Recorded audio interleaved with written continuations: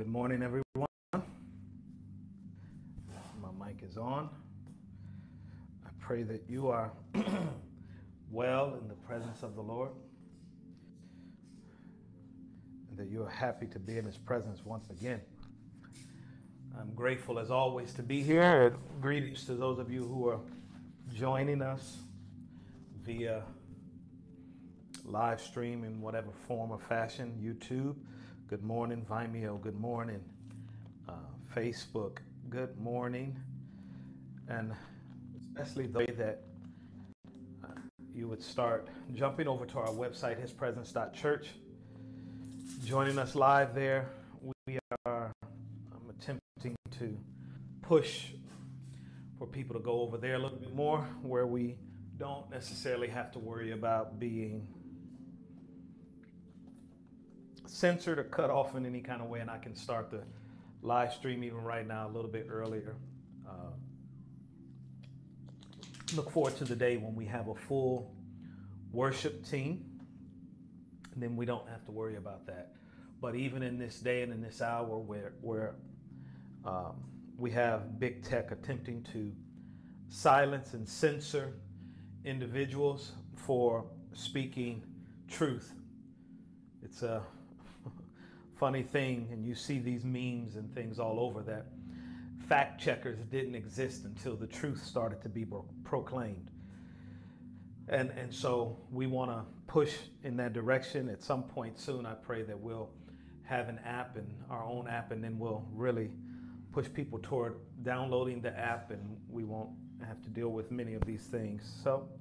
But until that day, we worship in excellence right where we are. So we're so grateful for this Sunday, and I want to pray and jump right into the word of the Lord. Of course, for those of us who want to give, we know where our offering boxes are, envelopes, and those things, and you are free to give your tithes and offering. And for those of us who are online, you are able to, if you want to give, you want to tithe.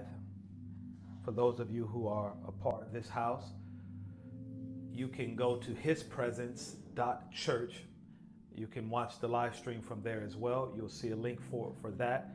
But you can click the generosity, the give tab, and it will lead you through the steps that are a secure link to go ahead and give. If you like to do it via text, we also have text to give. You can text the word give to 737-214-4414, and we can give through those mediums. As always, I have mentioned multiple times, we are not giving to the church, we are giving through it. It is the Lord who has ordained, established this mode of sowing and reaping, of giving. So it is not, I am just giving to this particular church. Yes, there are things that ministries, we survive by we exist by the donations of people. But I believe that even if you do not give, if the Lord has established us, He will provide however He so chooses. But we do operate from a practical standpoint, from the giving of the believers, those who give love offerings and tithes into the house. But you are not giving to a church, you're giving through it to the Father, to the Son. You're giving because He is the one. He says, give, bring unto my storehouse, that there may be meat in my house. He has set it up. Give. And all of these scriptures that we know so well and have heard, He has instituted it. And so therefore we are giving at His command. We're giving to Him through His church, through His vehicle that He is. That makes it where we don't look to man to give to us, but we look to the Father to give through us. And in majority of circumstances, He gives through men to do it. But we don't look for a specific situation, a specific person, but we're looking to the Father and the Son seated at the right hand of the Father, forever making intercession for us. We look to them to give back into our lives. And when we do that, and when we're able to have our eyes and our gaze fixed in that mode and our heart fixed in that place, it purifies our gift. It purifies our motives. And we're now free to give without any dirt or any negative thing mixed into our giving. Where he says in 2 Corinthians 9 that God loves a prompt to do it giver whose heart is in his giving. When our eyes are fixed rightly in the right place and we look to the right place for a return on those things that we give, it puts us in a place where we can be prompt, quick to give. We can have our heart fully invested in all that we're doing because our heart is now fixed upon the Lord to return unto us, to do for us what maybe at one point in time we looked at man to do. So let's give today, and I want to jump into what we have. The Lord, we are beginning a new series, and we were in this one series for 6 months. I am not sure how long this one will be or what will come of it. I am just going moment by moment as the Lord guides. He gave me at the beginning of the year 2 series, and I didn't necessarily anticipate or believe that the first series would go 6 months exactly. I had no idea, but I began to feel 3 weeks ago that we were coming to the end of the series, that we were ending it. And last week I felt that should be it on the series, and I had to finish up the end of it for that moment. And I believe that we had other messages and other people to bring about, to talk about, as we talk consistently over these 6 months about the birthing room of revival. And I felt last week especially that the Lord say that this is it, in it. And this week we start a new series, Building His House. And we don't want to just build His house, but we want to build it His way. And as we prepare to pray, I'm just looking for this passage of scripture that I should have looked for earlier. I didn't think about that I was going to give it. Let me see if I can find it.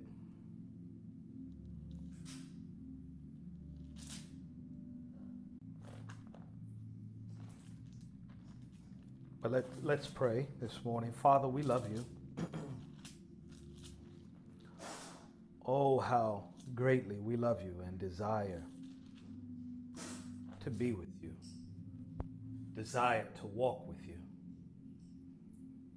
desire for you to overshadow us at every moment.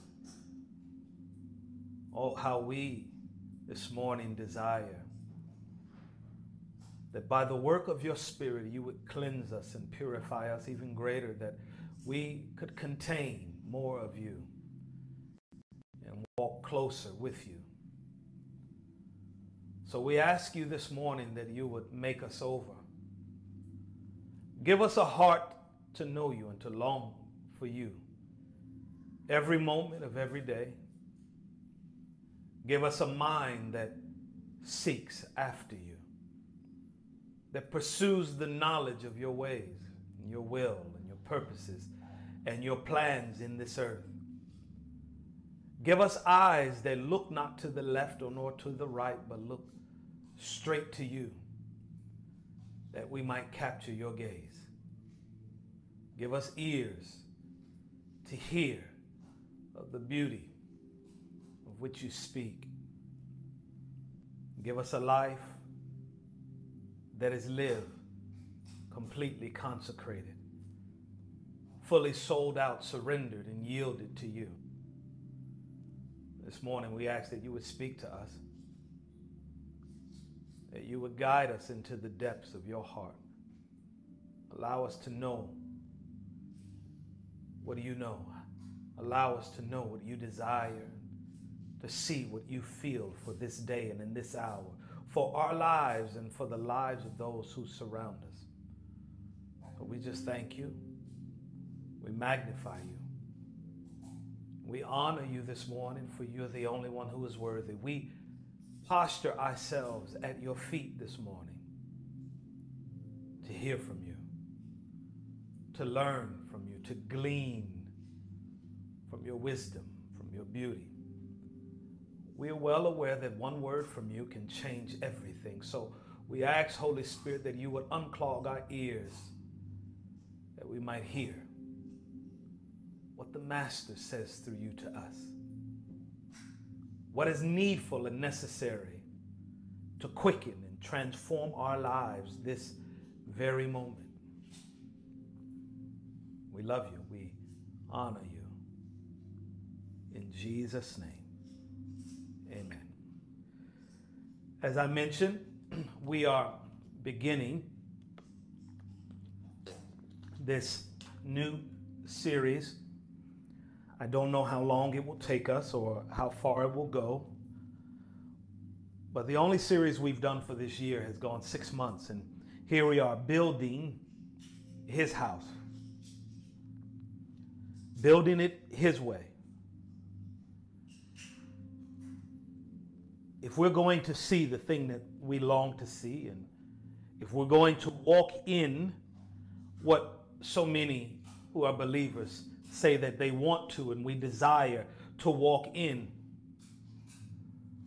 we're going to have to look at things from his perspective, from his vantage point.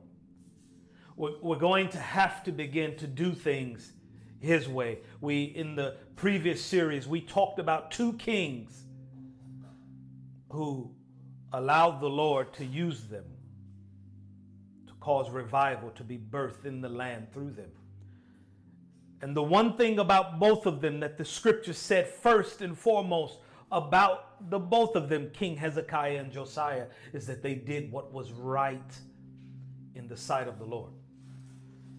If you and I, if we're going to build his house, and if we're going to do what he desires today and fulfill his plans and purposes,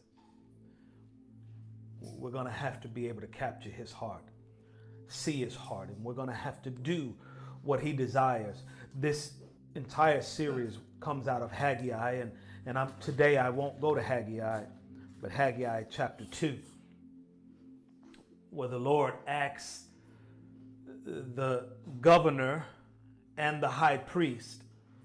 It's interesting that oftentimes in the church we want to separate politics and we want to separate the governmental aspect of life from the church, and yet inside of Scripture the government and the church were one and the same, because the government rests upon his shoulders. Isaiah tells us that of the increase of his peace and of his government there shall be no end. He does not simply want to rule in the church but leave secular society as it is. He wants to rule over all of the earth. He desires that his glory, his tangible manifest presence, would not cover solely the church, but it is written it would cover the earth. He wants all of mankind to bow before him, that every government that would be set up under his government. It is written in Revelation that the kings, all the kings of the earth, will come and bow their knee before the King of Kings. We're coming ever closer to that day, that whether they desire to today or not, they will bow. Every government will be brought low before him, for his kingdom will reign over all. He says in Haggai, he says to the governor, he's speaking to this political realm, and he speaks to the high priest, this spiritual realm. And he says to the both of them and to the people in Israel that day, He says, is it right for you that you build your houses while mine is left in ruins? Is it right for you to go about living your life, building your life the way that you want to, while not attending to mine? And I believe we'll jump into that passage next week, Lord willing. It is where this came from. But he says, is that right? He says, make me my house first. Put me first. Build my house. But when he told him to build his house, he told him there was a specific way that it must be built. He told them that there was a specific type of wood they even had to get, that they had to scale the mountain. That's interesting because throughout Scripture, it is alluded to and spoken of that the Lord is at the mountaintop. That in order for us to be with him, we would have to scale the heights where he is and climb the mountain and ascend into his place. And he told him that you would have to go up into the mountain to get this wood and bring it back. It is this beautiful picture that if you want to build his house his way, you're going to have to be with him. You're going to have to go to where he is, glean from him, allow him to make you over, and then you come back down and you build it the way that he desires. And for us today, part of that building is not just the sanctuaries, the buildings that we have, making the service time over. Yes, that is a part of it. I can remember over 5 years ago, almost 6 years ago, my family and I hit a speed bump. We stepped out of the perfect will of the Lord for our life, and we were in another city in Florida. The Lord never told us to go to Florida.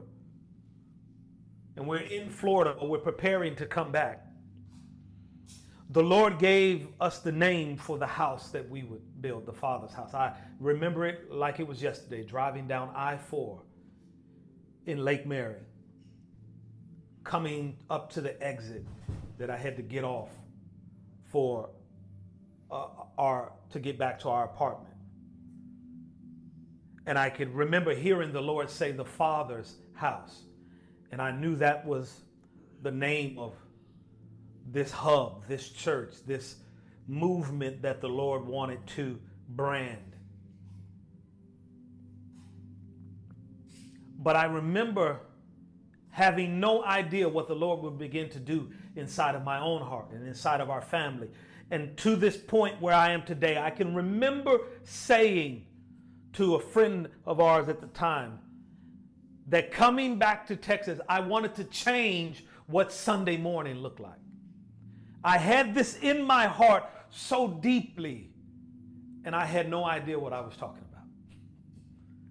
That I wanted to change what Sunday morning looked like. See, we in America on Sunday mornings, we gather around a sermon series. We gather around, we wait for what the new sermon series title is going to be to determine if we want to hear it, if we like it. You know, we want to gather around sermons. But the Bible says that the children of Israel encamped or gathered around his presence. Israel, when they were moving in the wilderness, the Bible tells us over and over that the cloud would guide them by day. His presence would guide them. And wherever the cloud stopped, his presence, they camped in that place. And at night, the fire would rage. It was his presence to keep them warm. But they would not get up and move until he told them to. It could be weeks. It could be months. It could be a year that they would be gathered in a place as long as his presence was there. But the moment his presence began to move, he would speak to Moses, the Lord, and he would say, we will move this day. They got up and they went. My desire, what I did not know then and what I know now, is my desire was to see Sunday begin Sunday morning, so often, it's this measured service. We have everything perfectly fit and neat. We follow these perfect plans for the morning. But if we're going to get a little more free in the spirit, that has to be either Sunday night or Saturday night. We're buttoned up on Sunday. We want to keep it neat. But what if the Spirit wants to move because someone who is coming needs to have a definitive encounter with him that morning, and they will not be there on a Saturday night or a Sunday night? It will be the one time that they are there, but we're too buttoned up to allow the Spirit to move in Sunday morning. But he wants our Sunday morning the same way he wants our Saturday night or our Sunday night. He wants that as well. And we must be willing and able to say, it belongs to you. I am simply a steward, as 1 Corinthians 4 tells us. Oikonomos. It's a house manager. It's an overseer. It's what we would, in our world, it would be like a general manager or a manager of a business or a restaurant. I am governing this business for my owner. For the owner, I'm holding it down. I am building it for their benefit. And for their benefit, I am blessed for that. That is what we're called in Corinthians. We're stewards, oikonomos, the Greek word, stewards of the mysteries of God. We're to be stewards of what he wants to do. And so, we must begin to build his house. Not just how we gather, the gathering places, but this temple that the Bible tells us in the New Testament. This is the house of the living God, this temple of the Holy Spirit, this temple that Jesus says in John, the Gospel of John 14, that if we are obedient to him, that the Father and the Son would come and make this their abode, their dwelling place. We must make it over his way. And last week, I remember the Lord, as we were in worship, over the last 2 months or so, if not 3 months, there's been this reoccurring, there's been these things that the Lord has just begun to highlight heavily inside of me. The first was this word humility. He's highlighting this heavily in me. And he highlighting humility, and then I go and read about it somewhere in a book. Someone is highlighting the mantle of humility. And then the Lord begins to highlight his heart to me. Those two kings, they were after the heart of the Lord. The Bible says about those two kings, Hezekiah and Josiah, that they followed the Lord like their father David. David was after the heart of the Lord all the days of his life. He began to highlight this aspect of his heart and my heart coming into oneness with him. His heart, first it was humility, then his heart, and then I read about someone talking about his heart and in pursuit of everything about his heart. And then the third aspect was holiness, these three H's, heart, humility, and holiness. And then over the last month, it's this holiness, living pure before him.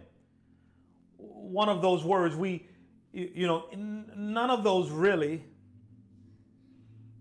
are anything. He's just frustrated over there building. None of those topics are topics where we're going to fill the house necessarily. Even though we sing, we want his heart. Even though we sing about him having his way amongst us and with us, we want his heart. We say, But if we just title a sermon or a message about grabbing hold of his heart, I don't know how popular it may be. Humility in our day and in our time may not be the most popular of subjects, because sadly, we don't know that pride and arrogance have gripped us so deeply and around us. We spend so much time trying to prove that we are who God said that we are. We're trying to prove that we have the goods. We're trying to prove that we are this and we are that. We're unaware at times that arrogance and pride. You know, one of the things that sadly, you know, we start off and we get hurt by people, and people don't want to let us play their Christian games with them. They don't want us to be on their team. They don't want to give us the pulpit. They don't want to do these different things. And so we get hurt, and sometimes what we do is we say, see, I'll show them. I'll prove to them that I am able to be just like them, or able to speak in this way. And we push, you know, where we get that from is, you know, sometimes in what we like to call secular life, there should be no secular life for the believer. Because even in this world, whether it's business, whether it's entertainment, sports, whatever it is, we ought to be able to carry the kingdom with us, and we make an imprint and an impact in whatever sphere of society the Lord has called us to. But sometimes when we have been left off, let's say sports, a team, we begin to work hard because we're going to prove all of our doubters wrong. We're going to prove all of the naysayers wrong. Not recognizing, not understanding that attitude inside of the kingdom is not the place where the Lord wants us to be. It is not about proving anyone wrong, because the Lord will deal with their heart. This is the child of the Lord who may have dealt with you wrongly. My desire is simply to live obediently to him, and in more humility, in greater levels of surrenderedness and yieldedness to him, not to prove someone who refused to give me an opportunity to prove them wrong, that I have the goods. And we don't know that at that moment that pride and arrogance has gripped our heart. What may work in the sports world, what may work in entertainment, what may work in you know, acting and music, when you didn't get a shot and you say, I'm going to go work harder and prove them wrong, it's not the kingdom mode. For the Bible tells us that it is Jesus who opens doors that no man can shut. And it is Jesus who closes doors that no man can open. And yes, it may be someone could have been out of the will of the Lord and not living in love and in refusing you an opportunity. But it is not just you, by your sheer hard work and grit, that will open another door, because Jesus opens those doors and closes those doors. And no man can close any door that he opens. And no man can open any door that he closes. And I say this because we sometimes have built this way inside the kingdom. And those are buildings that cannot last. Those are ways that cannot have long-lasting effect in the kingdom. Because we may think that we are having success before men and with men, and we've gained favor, we have gained notoriety. And yet before the Lord, all of our works will burn up, because as he says in Matthew 7:21, many will say to me in that day, Lord, Lord, did not we do all of these things, X, Y, Z? We did. Let me read it. I'll jump there. Matthew 7. He says, not everyone who says to me, Lord, Lord, shall enter the kingdom of heaven, but he who does the will of my Father in heaven. Many will say to me in that day, Lord, Lord, have we not prophesied? Oh, in your name, cast out demons in your name, and done many wonders in your name. And then I will declare to them, I never knew you. Depart from me, you who practice lawlessness, you who practice ways of operating the things of my kingdom outside of coming through me. And so there are ways that we must live and do. I titled this message today, I put a flyer up. It was Blueprints for stepping into the promise, I believe, or blueprints of some sort to go into the promise. Why? Because if I titled this something about holiness, people may not have wanted to hear or listen. But holiness is a blueprint. It is a way into the very things that he has for us. It is a requirement that sadly we have stopped talking about for decades. And in our refusal to keep it before men and women and children to live pure before the Lord, we have taught people to tolerate the demonic way inside of the middle of the kingdom.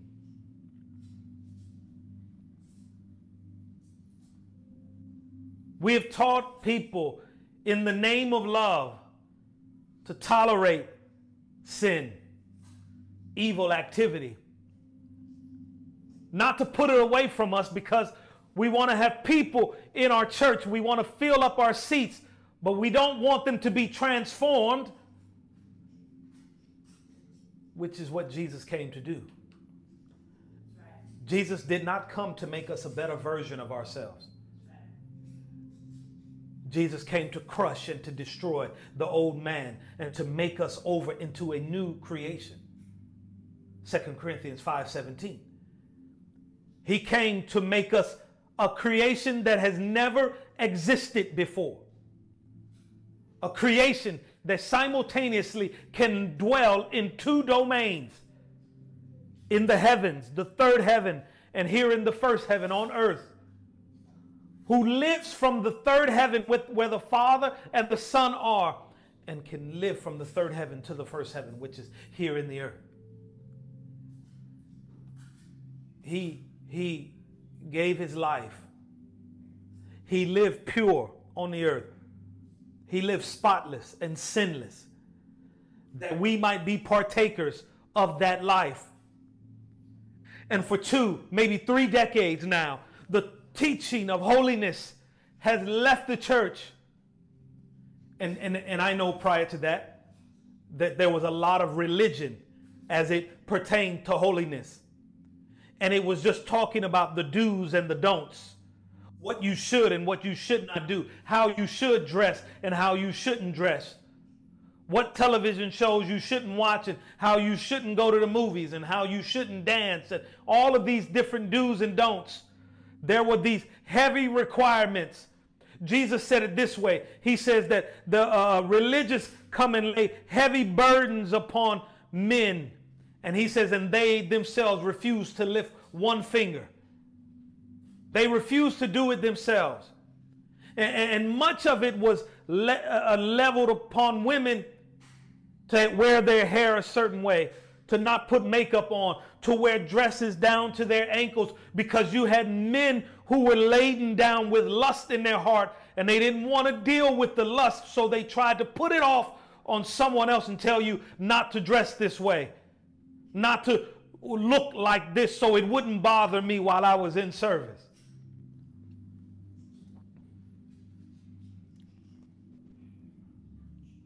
And yet holiness truly is an inside job. It is a measure of the heart. It is a measure of the internal life.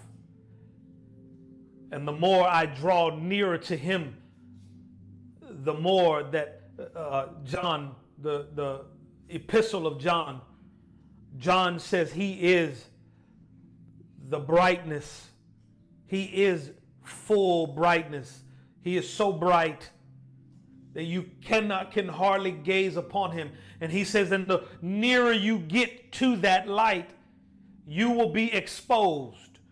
What is in you will be exposed. What is in you that cannot be one with him and dwell around him will be exposed for what it really is. And he says, and anyone who says that they have no sin, he says, you will be found to be a liar the closer you get to him. Because even if you can say these major sins, the major ones we talk about, you have dealt with those, there will be inner things, other things inside of you that you may not even be aware of, or that the closer you get, you will see, as Isaiah cried, I am a man who has unclean lips, and he is undone at the seams. The closer he got to him, he realized that as the prophet, the one who was sent to speak the words of the living God, that his mouth was unclean. That bears to speak that everyone who's given this prophetic gift and called to be a prophet will struggle with their mouth. He says, I am a man of unclean lips in the midst of a people of unclean lips. And the angel says not to worry. He took coals from the altar of the Lord and touched his lips. The closer you get to him, it will expose what is really in you. And it will require, if you want to remain in that proximity and go even closer, it will require that you remove certain things from your life. And you will say, well, how can you tell me that there is still sin there and that I'm unclean? You see, we are still dealing with sin just from the sexual sins, lying, stealing, those types of things, the major categories. But I tell you, the closer you get to him, he will reveal areas of your heart that are not reserved for him. And areas of our heart that are not solely reserved for him are sin before him. Why? It says in Romans that all have sinned and fallen short of the glory. When we hold back areas of our heart just for us and we don't relinquish to him, we've fallen short of the glory, and therefore it is sin. There can be areas that for you are all right, but for someone else they're not. There can be areas of your life that are not okay for you, but for someone else they will be okay. And you will say, well, why is that? He says, because you're prone to worship that area. You're prone to give your life to that area and not give it to me. It's sin. I've used the example over the last several weeks. I said to the Lord at the end of May, Lord, what is it that you're asking of me to do right now that I may have more of your glory? And the Lord says, I want you to get rid of sports. I'm a sports lover, have been all of my life. There's one problem with that.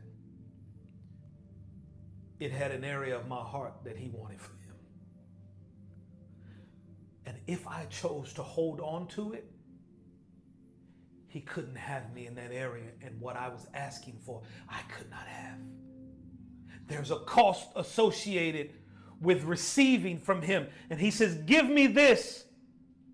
You know, I'm trying to think, I think it's in Romans. The Bible says to him who knoweth to do right and does not do it, it is sin unto him. What's right? The thing he asks of you to do. That's right. It's the measure of obedience. To him who knows to do the right thing, he says to you, give this up. Yeah, but you let my wife do it. You let my husband do it. To you, give it up. Why? Because it's a God in your heart. It's an idol, or it can be an idol in your heart. And he says, give it up for me. To him who knows to do right and does not, it is now sin. And I said, Lord, in the midst of the first round of the NBA playoffs, Lord, you want me to give it up? And then in my mind, I started, okay, well, maybe I could finish watching the first round, and I will start on June 15th. No. See what happens then is that it might get good and your flesh grabs hold of it. That's right. And all of a sudden you set this date that's a little further out, and now your flesh is a little more deeply ingrained. That's right. And the next thing you know, that date has come, and then you say, okay, I'll push it out another date. And your flesh grows deeper. The hooks get deeper in your flesh. And the next thing you know, 6 months have gone by. And you're still doing the thing that he asked you for. And then you'll come back to the Lord and say, what must I do to receive this from you? And he says, again, I asked you 6 months ago, a year ago, to give me this. And you did not give it to me. This was around May 29th or May 30th, the end of May, the last couple days in May. And I said to the Lord, on the first day of my fast, I fast every month, beginning on the first day of the month for a period of time. And I said, beginning on my fast, I let it all go. I cut it out. And I have. Why? It is this picture of Abraham when he says, give me your son, your only begotten. And Abraham hearkened right away. It is this posture and coming into this place of holiness. And there will be people who say it doesn't require all of that. But I challenge you.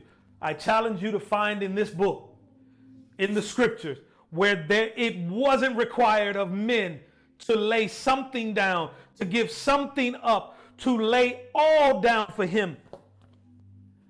Peter asked the Lord when he is talking about the requirement of discipleship to walk with him.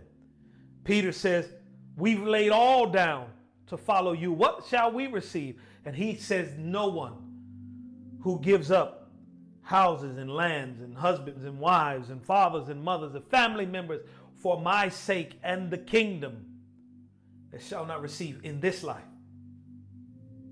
houses and lands and etc., family members. All I'm talking about is the fact that holiness is an inside job. Holiness is a matter of your heart. It's a heart matter, a posture of the heart toward him and for him in everything. He will come to you. He will test your measure of loyalty and holiness and ask for areas and things in your life that you love, that you long for him, for more of him. Will you give it for me? And if we're to build his house,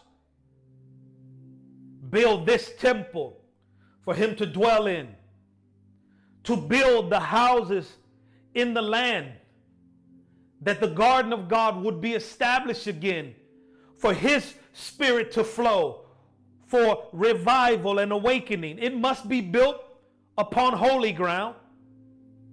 Holiness must be the function of all that we are. We must be, we're called in Peter, 1 Peter, a people, a holy people. That is what we're to be, a royal priesthood, deeper realms of purity and holiness. And I'm recognizing now that I probably won't get through all of my notes for today, but Deuteronomy chapter 7 is where we are going, and it is a passage. I'll read it in 1 second. Hebrews 12:14. He tells us to pursue peace with all people and holiness, without which no one will see the Lord.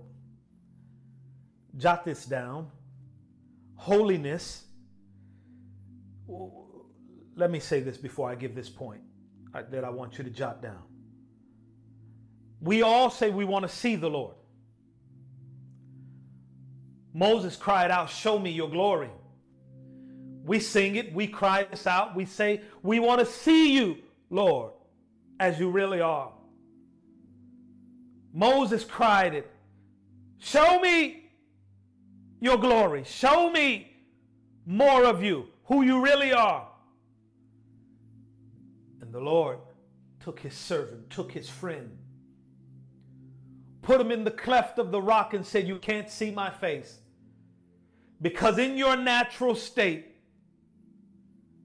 if you saw my face, you wouldn't live. And I'm not ready for you to come, yet there's more for you to do. He says, but I will put you here and I will cover you with my hand. And I will remove it as I go past you, that you can see my backside.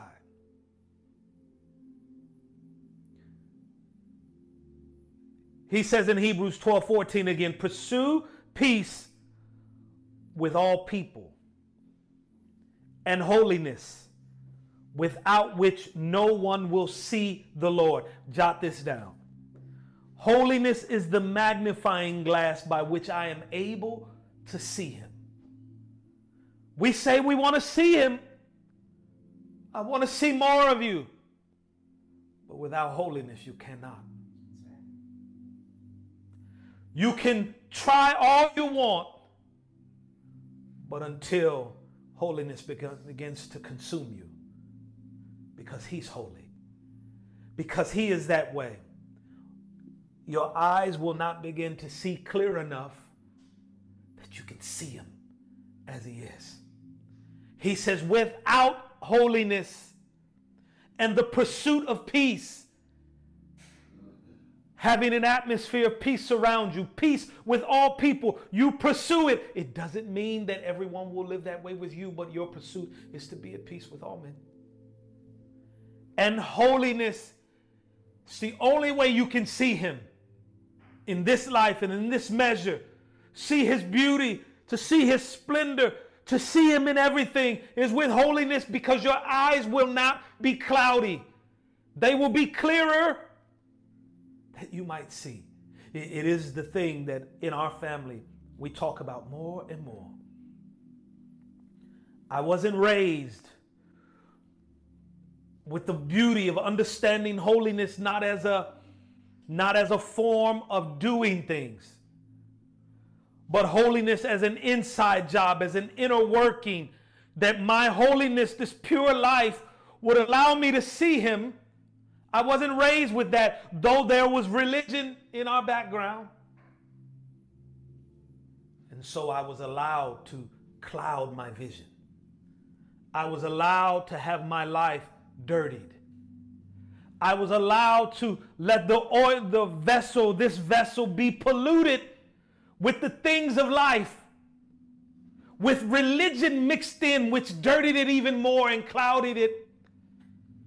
So much so that I could see the dirt and the hypocrisy in religion, that I turned from it and said, I don't want it. But he says, pursue. Let the pursuit of your life be holiness. Be peace and holiness. Why? He says, I want you in this life to be able to see me. And without it, you can't. It has been the conversation of our household for my children to never have this backdrop of dirt in their vessel from life. Why? I jealously long for them to see him everywhere they are. For him to have a pure vessel in them to flow through. The reason he doesn't flow through us the way we want him to, and we read of the great generals and the great men and women of old, is because they presented him a vessel that was more pure than the vessels we've offered him. You want him to flow, give him a vessel that's pure. A vessel where the spirit can be quenched in you. A vessel where the spirit cannot be grieved in you, but it's free to flow in and out. And you will see people touched and transformed, and you will see great things happen. I'm trying to think of I can see his face, and I know the title of his sermon. I believe it was Spurgeon who wrote Sinners in the Hands of an Angry God. Not wrote it, but he preached it. And they said Spurgeon, they said he had just this monotone voice.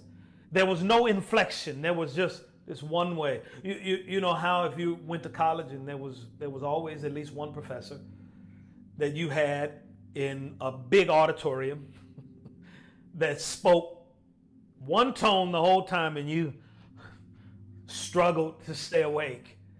They said that about this man. But they said on this, even though he spoke like that, people would cry out. And when he taught this message, sinners in the hands of an angry God, he didn't speak it with fire and passion. He spoke it the same way, monotone. But they said as he began to preach, people began to fall out. Poof, poof, all over the place. He even said later, if he had a sword, he couldn't cut the people down as quickly as they were falling out of their chairs as he spoke in this one tone, monotone.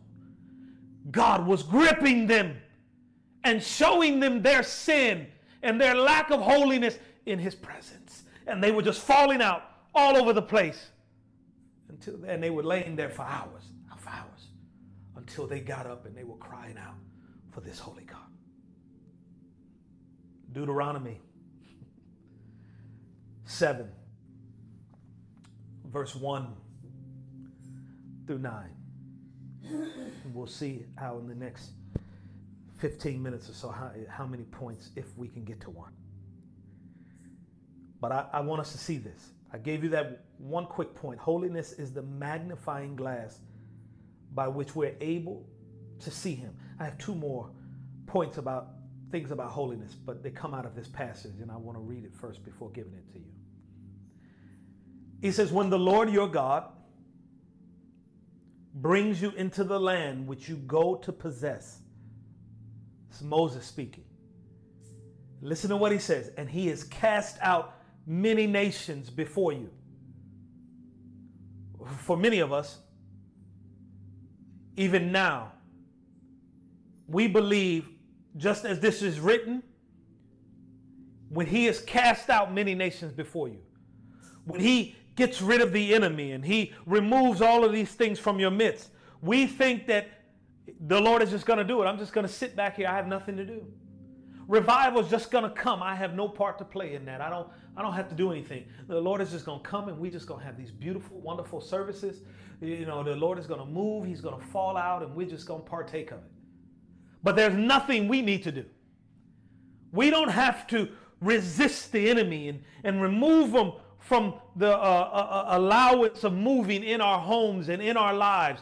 We have nothing. We think this. He says, when he has cast out many nations before you, all of these ites, the Hittites, the Girgashites, the Amorites, the Canaanites, the Perizzites and the Hivites and the Jebusites, 7 nations greater and mightier than you. There were, if you look at other history, there were actually 3 more nations included in this, but the Lord only highlights these 10 that were greater than them. Those other nations weren't, and they could defeat them easily, which they did without him. But he says 7 nations greater than you, mightier than you. And when the Lord your God delivers them, here it is again. He said he's going to do it. Delivers them. But look at what he says. Look at what he says next. He says, when I cast them out, when I deliver them to you, he says, you shall conquer them and utterly destroy them. He says, you shall leave no more remnant of them in your midst, which means there's something for me to do. The Lord says, I fight for you and I fight with you, but you're going to have to stand. You're going to have to go. You're going to have to face off. You shall conquer them and utterly destroy them. Listen to what he says. You shall make no covenant with them, nor show them any mercy. Nor shall you make marriages with them. You shall not give your daughter to their son, nor take their daughter for your son. For they will turn your sons away from following me. What does this have to do with holiness in our day especially? We haven't taught holiness properly for decades, and maybe even decades before that. We haven't even taught it. Here's the problem. Because we refuse to teach on holiness and talk about holiness as a way of life, we have refused to utterly destroy the enemy's works amongst us. And in our refusal to destroy the works of the enemy amongst us, we have knowingly and unknowingly come into covenant with the enemy. Why? Because we've tolerated them in our midst. We've let them dwell in our land. Oh, we don't want to offend anyone. So let them live in their sin. Don't call it out. We've said that it's okay. And we've allowed it to grow stronger in our midst. We no longer have made a fuss about the television shows that they place on before us, as they've begun to be more decadent, more disgusting, more heinous, as they warred against the family foundation and warred against purity in our society. But we said, it's just art and entertainment. We've allowed it to be projected into our homes, and we've allowed them to marry our sons and our daughters. We've allowed our sons and our daughters to marry filth, marry perversion, while at the same time giving them a dose and a measure of religion, bringing them into the youth group and youth night and wondering why they don't want it, when for years, daily, weekly, at our homes, we've allowed them to be married with perversion, and why they don't want holiness. We've allowed them to come into covenant with the enemy, and we wonder why they don't want to come into covenant with the Lord. We've allowed them to feed their flesh, to feed the hunger of the flesh, by not bringing them into the measure and the purity of the Spirit, and we wonder why they don't want it. And he says here, when I bring you into the nation that I'm bringing you, into the land that you're going to possess, it's your promise. I wrote the title, The Blueprint for Possessing the Promises. And I left dotted lines behind it. Whatever promise that is, there's a blueprint for it. He says right here, we're going to keep reading. That blueprint is holiness. It is covenant with the Lord and Him only. It is not allowing. Look, we have, at the expense of ourselves, our children, the beauty of walking with the Lord, the power, we've tolerated way too much. We've tolerated family who don't want anything to do with the Lord. And they're willing to come and spew their filth around you. And you say, well, the Bible teaches of family, and it does. He is a family, but He wants a family unto Himself that embraces His ways and His life. Jesus Himself, when He was in the temple teaching, and His own family, His own mother and His brothers, whom He loved greatly, and you know He loved His mother greatly. From the cross, He was making preparations for Him. Though He was hanging on the cross, He made preparations for her life. As the oldest son, to care for her, He gave her into the hands of John. He says, woman, behold your son. Son, behold your mother. And from that day, the Bible says, she went with Him and He cared for her. Because Jesus could no longer do it. But there was a day He was in the temple. The Bible says that His mother and brothers came outside the temple. They didn't go in, yet they were members of the Jewish community. They didn't go in. He's teaching. They didn't go in. But they said they told someone else to go in and tell him, we desire to have a word with him outside. Why didn't they come in? I believe, if you put all the Gospels together and reading them, I believe that the reason they didn't go in and the word they wanted to have with Him was about the fact that the religious leaders were putting pressure on His family. He's destroying the church. Well, you need to have a word with your son, because if he doesn't, he's going to be excommunicated. We're going to do this. They were putting pressure upon him to make him get into line and stop this preaching, stop this healing, this delivering, stop doing this. They wanted to have a word with him outside the temple.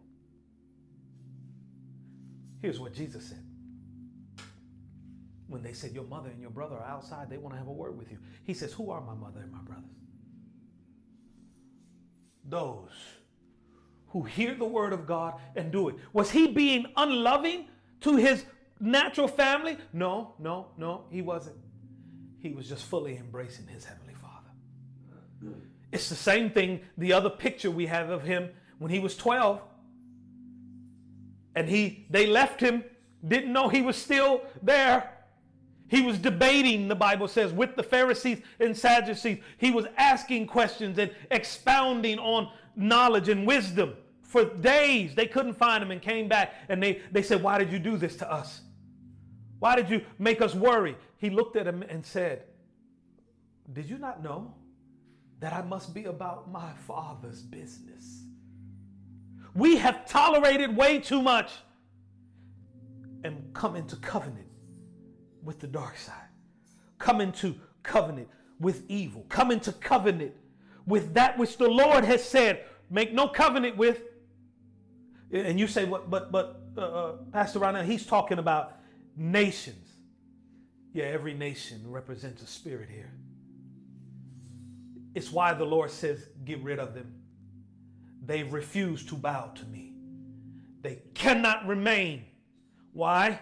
Because if they remain, they will capture your heart and pull you away from me. They represent a spirit, and for us, they represent spirits in our nations. And whatever nation you may be watching from, they represent spirits in that nation that the Lord says, come into no league with. I remember, it's an example. I'm not going to get to my points. I'll finish reading this, but I remember there's a certain, and I'm not going to mention his name, I could. There's a certain producer, actor that everyone knows. Years ago, before I was ever a pastor, I was just, before in fivefold ministry, I was serving in ministry at the church, but I just was a lover of Jesus. That's all I was. And I remember this particular producer, actor, very popular, huge today, we know him. He created this series of movies. And in the movies, he partook of this part where he dressed up as a woman. And everyone loved him. People in our church was talking about him. They would go every time a new movie came out. I never saw one. I can honestly say that I may have seen 10 minutes. In this series, it was a lot of movies. Why? Because Leviticus says this to me. And this doesn't mean I've been perfect in everything, because I have not. But this part, I'm just using this as an example. There's a scripture that says in Leviticus, when he is giving the laws, and remember the laws were to bring the children into his love. The laws were not about just, you better not, or else my wrath is coming upon you. The laws were, all you know is how to live in a pagan land. You lived in this pagan land and they taught you how to serve false gods. That's all you know. I need to give you my laws and commandments so that you begin to learn what it is to live in the love of the Lord your God. Because love was the superseding. It was greater than all of the commandments. The commandments were to lead them to love. When they came to love and lived in love, you fulfilled all of the law, the Bible says. You wouldn't have to worry about, I got to do this. I got to do this. The laws were to bring them to love, that they could be with love. And that's what the laws were for. We've seen them so wrong. It's like, I got to do this. No, it's to bring you to love. We understand it in our own life. We put rules in our household for our children. We have these rules in a married couple. The moment I got married, I didn't stay out to 2, 3 a.m. in the morning. I didn't do that anymore. When you're single, okay, you just, oh yeah, I ain't got nobody to think about or answer to. But when you get married, you know what? I have a spouse that wants me to be home when it's time to go to bed. You know, it's difficult. It's a difficult thing as a spouse after years when one spouse isn't there for you. You're used to going to bed together. You have to work into it. It takes you a little longer when something's out of order like that. So we understand it, and the Lord set these laws to say, look, for 400 years, you all have learned how to live in a pagan world who didn't serve me, and you had these rules, and you served false God. They were brought to him. So the law in Leviticus says that a man is not to dress in woman's clothing, and neither is a woman to dress in men's clothing. I read that, and I said, I'm not going to watch these movies. Not knowing what was going to explode in our society, coming up. I refuse to watch these movies no matter how entertaining they may have been and funny they were. And quote unquote good, clean entertainment. They couldn't be that clean because they were going against the heart of the Lord and projecting into our homes, projecting into our society. So much so that now you and I'm not saying this was the start of this, but it certainly didn't help it. To the point now where you can't almost tell the difference between men and women's clothing in some regards. And we have this explosion in people wanting to live a certain way, change gender identity, having sexual misorientation or whatever it may be. And I refused. Why? I didn't want to come into covenant with that. And I didn't even know that at that moment. I didn't want to cut covenant with that measure of life, that it would confuse me today to what the Lord really desired and why he desired it. Let me go on and read this, and then so that I can close. He says in verse 5, but thus you shall deal with them. You shall deal with you shall destroy their altars, their places of worship, their places of sacrifice. Destroy them. Cut their programming into your home. Places of worship, their altars, their television screens all over our home. In our family, we have cut out so much TV that right now we are about to get rid of the whole internet, the whole cable system, period, because anything we watch is on an app that we can control, and we know how wholesome it is. We know all of these different things. So we're about to cut it out, and because there is an altar that has been built to Satan, an altar that has been built to the demonic, and an altar that has been built to his realm and his way. And he says, you shall destroy their altars.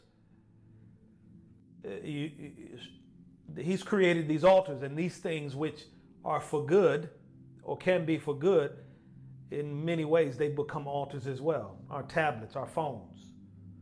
He says destroy their altars. Get rid of those things where you create a place of worship to the enemy. Break down their sacred pillars. Cut down the wooden images and burn their carved images with fire. Here's why. Verse 6. For you are, this is who we are, a holy people to the Lord your God. The Lord your God. This is who we are. We are a people of his holiness. We are a people called to live, to walk in, to project the holiness of the Father, the holiness of the Son, and the holiness of the Spirit upon a society that is in darkness in many areas. And we are to be people of the light, of purity. The Lord your God has chosen you to be a people for himself, a special treasure above all the peoples on the face of the earth. He goes on to say in verse 7, the Lord did not set his love on you, nor choose you because you were more in number than other people, for you were the least of all people. But because the Lord loves you and because he would keep the oath which he swore to your fathers, the Lord has brought you out with a mighty hand and redeemed you from the house of bondage and from the land of Pharaoh, the king. But that verse 6 sounds so similar to 1 Peter chapter 2, verse 9. But you are a chosen generation, a royal priesthood, a holy nation, his own special people, that you may proclaim the praises of him who called you out of darkness into his marvelous light, who once were not a people, but are now the people of God, who had not obtained mercy, but now have obtained mercy. Back to these other couple of points quickly on holiness, and then I'll close. The first thing I said from Hebrews 12:14 is that holiness is the magnifying glass by which I am able to see him.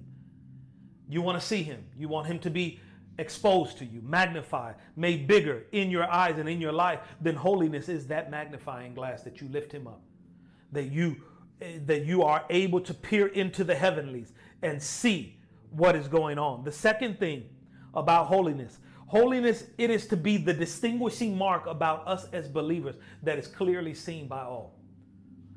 Far too much in our day, there is no delineation amongst us.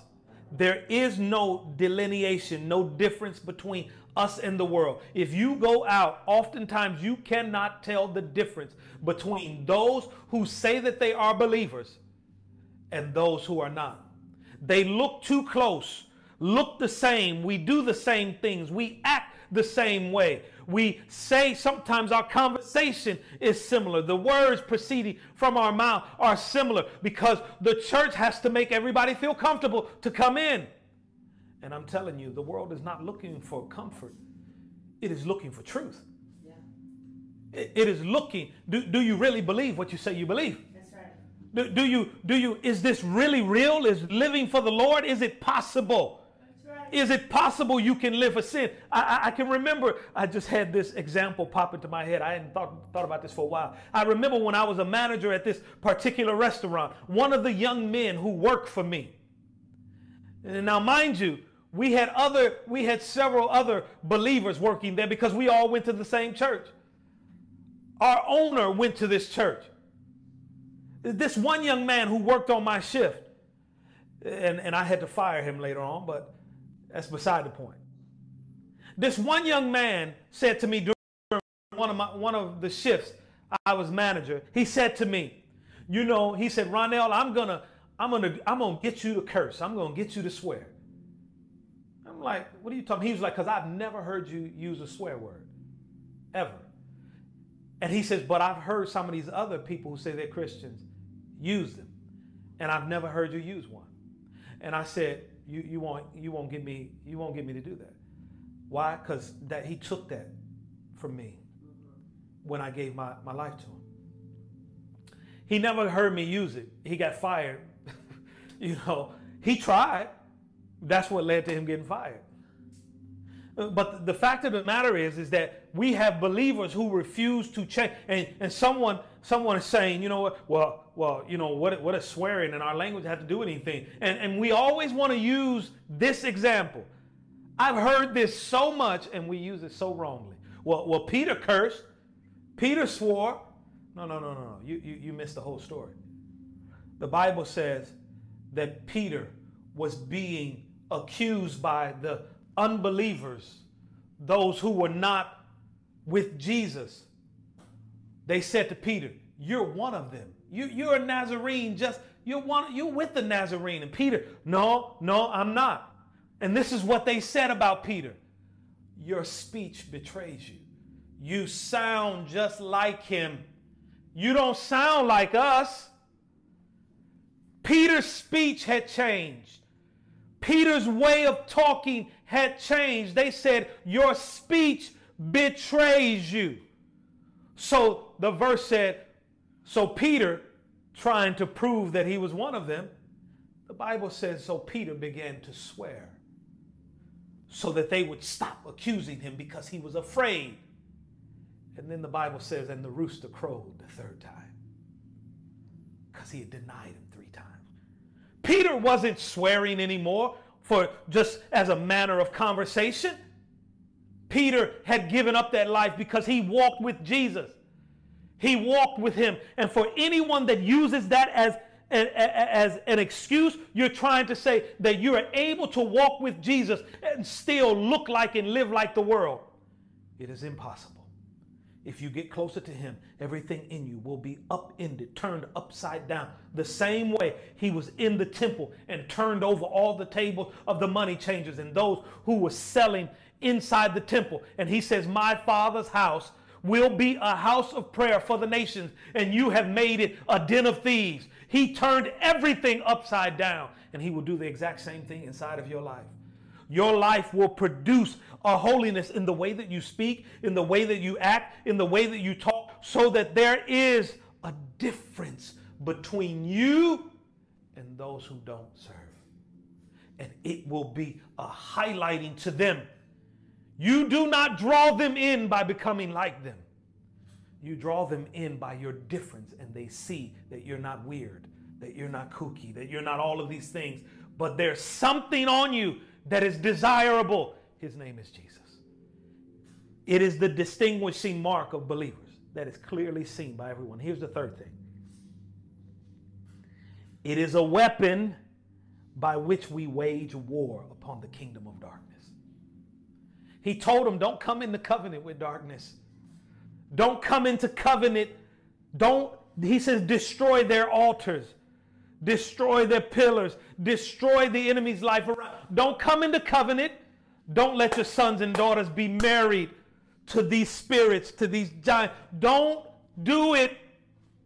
And he's saying it to us. He says, you're a holy people to me. He says, your holiness is how you wage war. It is a weapon of warfare against the kingdom of darkness. The closer we walk to Jesus and the more pure that we become, the enemy, because he can't find anything in you. Anything in you that he can attach to. Anything there that he says, I can hold on to. He's like, no, I don't want to let their heart go. And he tries to fight for it. And every chamber of your heart that is released and given to the master, he can't hook into anything. And every area of your life that you say, no more to this, it is yours. He can't find anything. And eventually, you're too bright for him to be around. It is, this picture of where the 7 sons of Sceva in the book of Acts. It is where they came and the man tried to buy the power of God. And the 7 sons of Sceva looked at this man and says, Jesus, well, we know. Those demons said, oh, we know him. Paul, we know. The same fire that burns in Jesus. We see that in Paul. We recognize his authority. They said to him, but who are you? It is like that with us. When we walk in this place of purity, and the more we walk in it, the more we walk in holiness, the more we burn with the fire of Christ in us. And the enemy says, I don't want to go close to them because they will kick me out and they'll destroy me. They have authority over me and they're recognizing it and seeing it. I don't want to come close. There's a difference in life. It is one of the blueprints, and we're going to next week, we'll get into these 7 nations and the spirits that they represent, that the Lord says, kick out. Kick them out. When you're coming into your promised land, get rid of them out of your life, out of your household, out of the churches, out of the land. Rid them from the land. And holiness is the weapon of warfare that we use to do it. Holiness of our own life. It is how we are going to step into the great awakening. It's to live pure before him. That we embrace your ways and we embrace your life. We embrace you.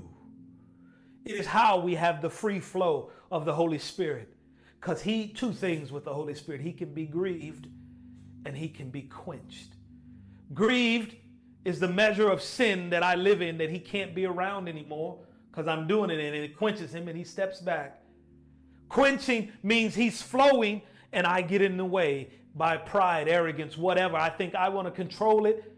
He's moving and I kink the holes of the flow of water. I quench him. No, he's holy. The Bible, I want to read this one last verse and then I'm done. 1 Peter 1:15 and 16. It says, but as he who called you is holy, you also be holy in your conduct, because it is written, be holy, for I am holy. He says, he who called you, we, all of our life, I've been called to this. The Lord is called. What's the Lord calling you to? What is the Lord call? We're worried about callings. Well, we should be.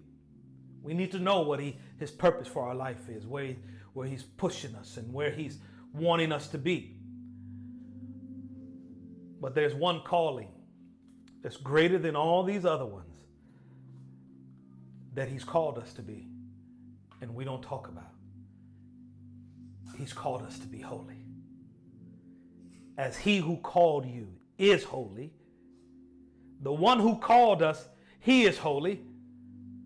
So now you are called to be holy.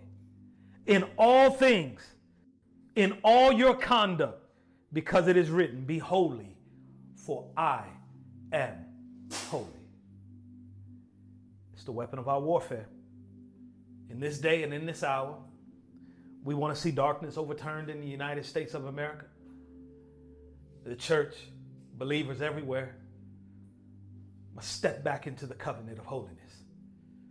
We must teach it, not as a measure of do's and don'ts, of rights and wrongs, but a measure of love to the one that we say we're in covenant with. As a measure of, I want to be close to you forever and ever. And it says, and it means I will judge myself of the life that I'm living so that I can walk nearer to you. And the nearer I walk to him, the less I can carry my baggage with me.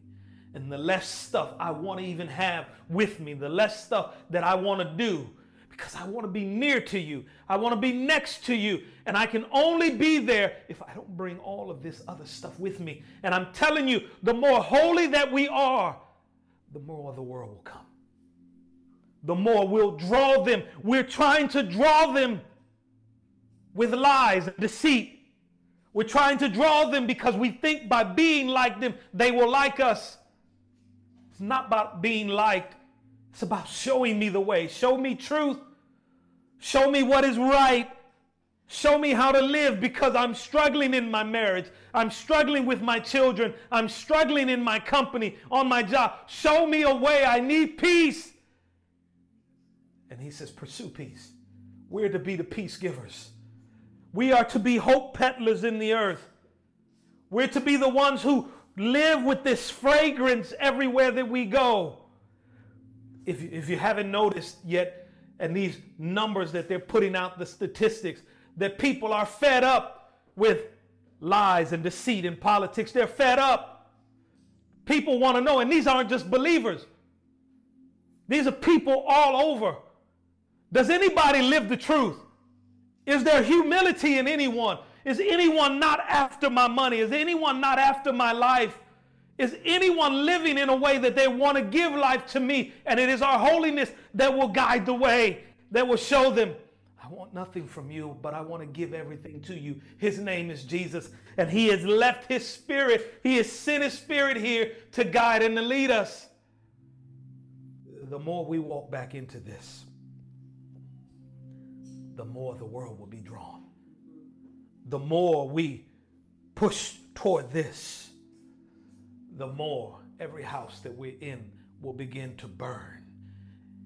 And it will not be consumed, and people will come because the smoke is rising from it. It is this holiness, and we must live in it. Amen? Would you stand with me? I pray we got something out of the word. That was just the introduction. I didn't even get to my points. Father, we love you this morning. Or this afternoon now. And we're so grateful for your faithfulness and the measure of your love toward and to us. And we ask that you would draw us deeper into this place of purity, the pure life, the holy life. Would you remove the scales from our eyes? Would you unclog our ears? Would you remove the stone from around our heart that we might feel and know? Cause us to live in such a way that we could claim to be your people again. You said we are your people reserved for you. And that's a people who are to be holy before you. Draw us into this place of purity, of the consecrated life, the set apart life for you. Not separate from the world, but set apart from the ways of the world, but that the world might see the beauty of your nature flowing through us. So, Holy Spirit, we ask that you would have your way today. I believe that many of the ailments, the sicknesses, the diseases, the things that we face right now, that the moment we turn back to him, in purity and holiness, they will be removed. They are spirits of infirmity that attach themselves to us, and holiness will drive them far from us. So I thank you right now.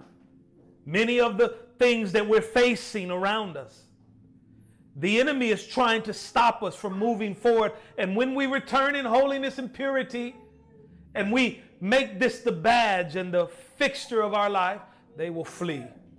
For there is nothing that they can cling to. So we just thank you, Holy Spirit, that you would reveal to every one of us areas of greater consecration, greater purity, places where we can lay our hearts down and bear before you. That with boldness we can say like David, examine my heart and see if there be any wickedness in me. That we can say, examine us, O Lord, that we might look more like you. So we thank you, Holy Spirit, that even now you're forming greater character and integrity.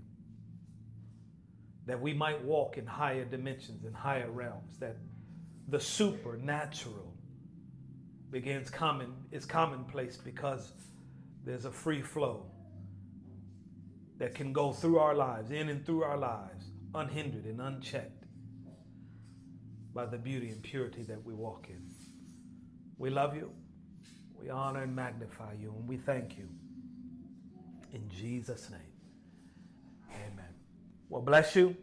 We love you. We pray that you have a wonderful day. To those of you online, I thank you for joining us today. We're so honored that you would be with us, and I pray that this has been a tremendous blessing, that it has gripped your heart, gripped you to the degree that there is brokenness and tears, the gift of brokenness and tears that comes, that I am not walking as I should. Brokenness that I have broken his heart, and tears because I have grieved him in some way, that we would come back to this life of holiness and purity. Well, we at the Father's House-Frisco, we love you. We bless you. From my wife and I, my family, to you, may you have a tremendously blessed week in the presence of the Lord.